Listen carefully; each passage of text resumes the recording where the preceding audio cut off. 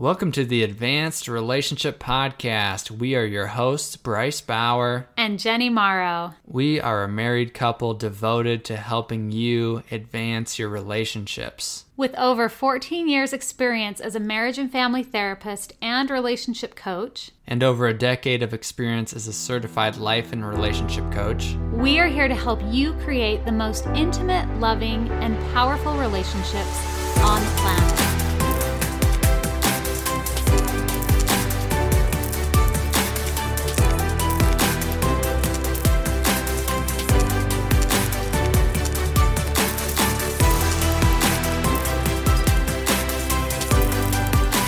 Welcome to the Advanced Relationship Podcast. This is your host, Jenny Morrow, and today we are finishing up our series on John Gottman's Four Horsemen of the Apocalypse. So before we dive into the fourth horseman, I wanted to fill you in on announcements. So Bryce and I had an incredible live weekend this last weekend, just connecting with some people in person and coaching, learning relationship skills. It was just really, really fun. And with everything that's going on with COVID and with so many of our clients being all over the world, we look forward to, at some point in the near future, offering a virtual live event. So hopefully that will be happening in the near future. And until then, just thank you so much to those who joined us. It was a really intense and hopefully really good time for everyone that was there. So if you want to be connected to what's happening week to week, if you want to join in on our Facebook Lives, go to Advanced Relationship Facebook group and request to join. We would love to have you be a part of our group. And there you can post questions, you can be involved in relationship discussions, and it's just a good way to stay in touch day to day with a more advanced relationship mindset and kind of keep you on your toes as far as remembering what it takes to really create the kind of relationship life that you want.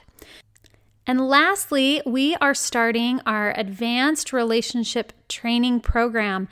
This is a 6-month program where you dive deep into advanced relationship mastery skills, and you have the opportunity to come in for a weekly live coaching session via Zoom where you can get lots of support, where you can ask questions, get coaching, watch others get coached, and just learn a ton about advanced relationship mastery. It's also a chance where you can come and practice the skills. So advanced relationship mastery is a discipline, it's a practice, and it takes some kind of process and some kind of process that's oriented towards advanced relationship skills. So that's what the Advanced Relationship Training Program is it's really a place where you can come and practice the skills, learn the mindsets, learn the tools, get coaching, and it's just an incredible opportunity to get support on a regular basis. In the Advanced Relationship Training Program, we go through the entire Advanced Relationship Development Model, including the POET process. And this is the process I use most often to work through my own relationship struggles. And I have a lot of clients who've given a lot of feedback about how the POET process has helped them. So one of my clients, Becky, she says, "I have loved learning the POET process that Jenny teaches, and I use it all the time. I have read about other approaches, but POET works best for me. I am loving learning about masculine and feminine energy. I feel like this understanding was really the missing piece in my marriage." Thank you so much for that, Becky. And so if you're interested in learning more about the POET process, as well as the entire advanced relationship development model, including the difference between harmony and struggle, which is really where we dive into the polarities, the masculine and feminine polarity, and how that plays out in all of our relationships, including our relationship to ourselves. We also look at what I call your intimacy limits and the 4 access points. So it's a really deep dive into what I believe are the deepest relational philosophies out there. And this model really comes from everything I have learned over the years, from learning from a lot of different mentors and teachers, lots of coaching models, lots of therapy models, but also lots of research in the relationship field. So I would love to teach you what's working best for me. I would love to teach you what's been working for my clients over the last 10 years. So if you're interested, email me at Jenny@advancedrelationshipacademy.com. That's JENNY at advancedrelationshipacademy.com. Let me know you're interested in the Advanced Relationship Training Program, and I will email you information and I will send you back a reply with information on the program and how you can get involved if you're interested. So today we're going to be diving into John Gottman's Horseman number 4. We've already talked about criticism, contempt, and defensiveness as 3 negative communication styles that can really cause a lot of destruction in a marriage or in any important relationship.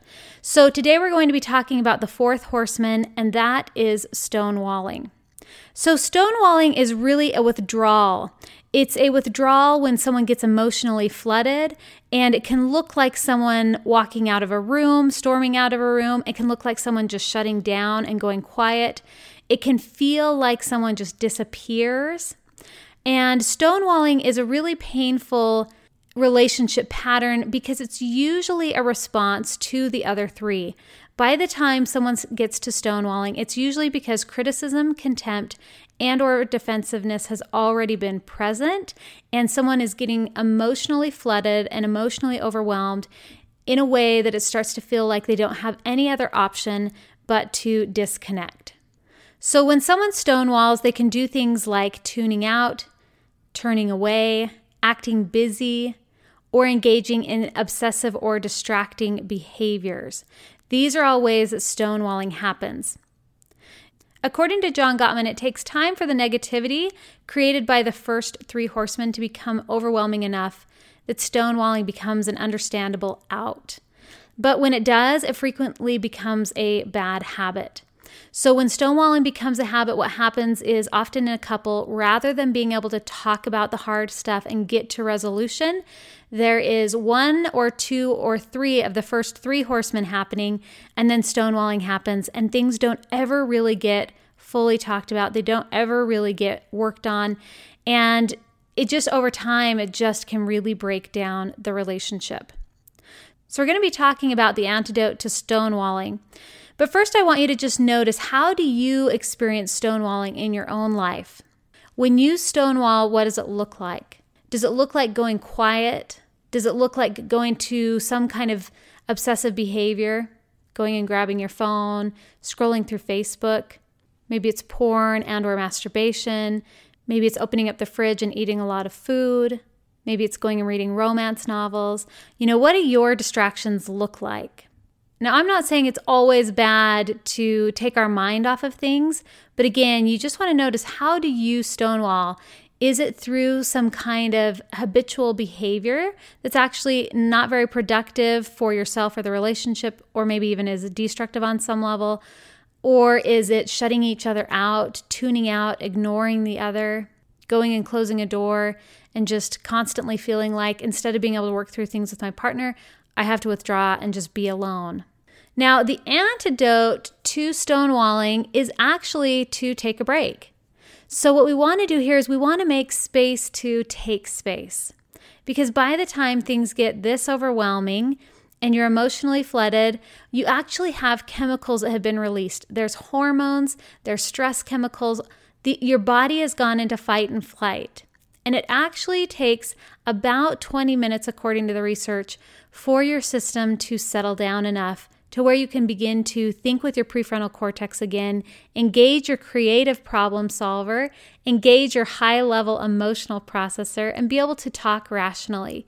So there's nothing wrong with taking breaks. There's even nothing wrong with, in some ways, distracting yourself from the stressful situation and getting a moment to yourself so that you can come back to the discussion at hand. So that's the whole point here, is stonewalling is about feeling like you have no other way. You feel trapped, you feel apathetic, it feels hopeless, and you just start to withdraw. Whereas the antidote is to be able to say, well, I'm noticing I'm getting flooded, or this discussion feels like it's not going in a good direction. Let's break for 20 minutes and then let's come back together. Are you open to that? Now, sometimes it can be very hard for one or both partners to break when things get intense, when arguments get heated. sometimes we can actually feel like we want to stay at it when the energy is getting high. So if you are one of those people, it's so important to realize, again, according to the research, you are not able to be as rational or creative when you are in these places. Now, there are times when Bryce and I will take 20 minutes, or we may take an hour or 2 hours, depending on what's going on and how much time we need before we can come back. And sometimes we have other things going on that we have to attend to as well. So we have to maneuver around all of that. There are times when one of us is able to realize it's not going down a good path. And just in that acknowledgement, just in the acknowledgement of needing space, sometimes we're able to both just sit with it for just a moment and say, you know what? The other option is let's just try slowing down here and just taking space together. And in that place, what we'll do sometimes is we'll get closer, we'll make eye contact, we may hold hands, we may take a moment to breathe together. So there are also some tools that you can use as a couple to actually begin to co-regulate and bring that emotional intensity down in the moment. And there are times when we decide to take space as well. So it's nice to be able to have both options, because sometimes one option works and sometimes the other option works. Sometimes we take space for 20 minutes and we come back together and it just flares right back up. And other times we take a 20-minute break, we come back together and we're much more available. So there's no right or wrong here. And if you're new to this practice, what you want to be able to do is you want to be able to engage all of these different tools. So if taking space is really hard for you, if it's hard to let your partner step back for 20 minutes, if that makes you feel anxious, that's a good place to practice. That's a good edge to work with. If you constantly take space from each other, but it's like you're never really coming back and you're never really resolving things, then that's what you really want to make sure you're practicing is let's take space. Here's the amount of time we're going to do that. And we're both agreeing that we are going to come back together. And when we do, that's a great time to engage some of the other techniques I was talking about. Things like eye contact, a touch, some deep breaths together, and even some affirmations, some reassurance. Something like, wow, this feels really hard. And even though it feels really hard, I really want to be in this with you. Even though we haven't been able to come up with a solution yet, I really want both of us to get our needs met. So those kinds of reassurances can also help both people feel more safe to engage. There are a couple different variations that can happen here. One might be that you're learning this relationship stuff and your partner's not ready or wants to or willing to learn this stuff yet. And at that point, all you can do is do the practices yourself. So in that situation, again, what you will want to do is practice standing up for the boundary, practice saying things are getting heated. It would feel best for me if we take 20 minutes. I'll come back in 20 minutes and we can re-engage. If you do find that taking space isn't helping, if you're taking space and then you come back together and it just keeps flaring, then get some support. For me, if Bryce and I try to take space and come back together for, more than a few days, if it keeps flaring, then it's usually something that we would be getting support on at that point. Or if the flare is intense enough, it really can even be within 24 hours that we say, wow, this one's just big enough. There's big enough charges here that we're going to get some support. And sometimes once we've decided to get support, we actually come back together and we're able to work through it better. And I sometimes have wondered if part of what helps us is knowing that we have that coaching set up. We know that someone is going to be there. And I think sometimes that helps both of us kind of let our guard down and dive a little deeper and make a little bit more space for each other. And sometimes it's just been really helpful to get support. So that's one thing I would also say is that you don't need to live in a place where you're continually trying to push something with each other and trying to work it out, because that can be really draining and really tiring. So if you don't have the skills for it and that becomes pretty apparent within a short amount of time, then my suggestion would be to just say, wow, I'm just noticing for whatever reason, this one feels really charged for me and I want to get help with it. Are you open to that? and they say no, you can say, okay, then I'm going to go get support and see if I can get some more clarity on my part of this. And if you change your mind and you want to get support together, let me know. At some point in your relationship, you may determine that it's a non-negotiable, that in order to be able to really move forward together, that you need a partner who is willing to reach out for resources and get new tools. But again, you have to work from where you are right now. Getting support can be a great way to navigate rather than having to stonewall and stay stonewalled. So that would be my other suggestion. And then last of all, I also wanted to acknowledge that sometimes if it's been the case that one person has been initiating criticism or contempt, if it has been a one-sided situation, then there may be times where you need to take space as more of a boundary. So if someone is like berating you or coming at you in an emotionally or verbally abusive way, being able to say, it doesn't feel good to me to hear you talk to me like that. I want both of us to get what we need here. I want to be able to have a discussion about this, and it doesn't feel okay for me that it's going this way. And if you kind of feel them keep continuing to come back at you, you can use words like, I feel angry, I'm feeling guarded. You can also just walk away. So again, I really do believe that it's important to be able to set boundaries when it's going into a place where it's inflammatory criticism, contempt, any kind of verbal or emotional abuse. Obviously, if it's physical, then I would suggest getting out of the home and immediately getting some resources for help. But even if it's more mild, even Bryce and I have had moments or times where one of us has emotionally or verbally criticized or blamed or gone at the other with our words in ways that are just really, really not helpful. And when that happens, what sometimes happens is we'll take space, and often whomever was in that criticizing, attacking place, what we've found is it usually helps if that's the one who can initiate the reconnection with an acknowledgement that, wow, I can see I was just attacking you there, or I was just blaming you, or I was coming at you. And I am really sorry. I want to do this, and I want to do it differently, and I feel ready to do it differently. So again, make sure you take the space you need.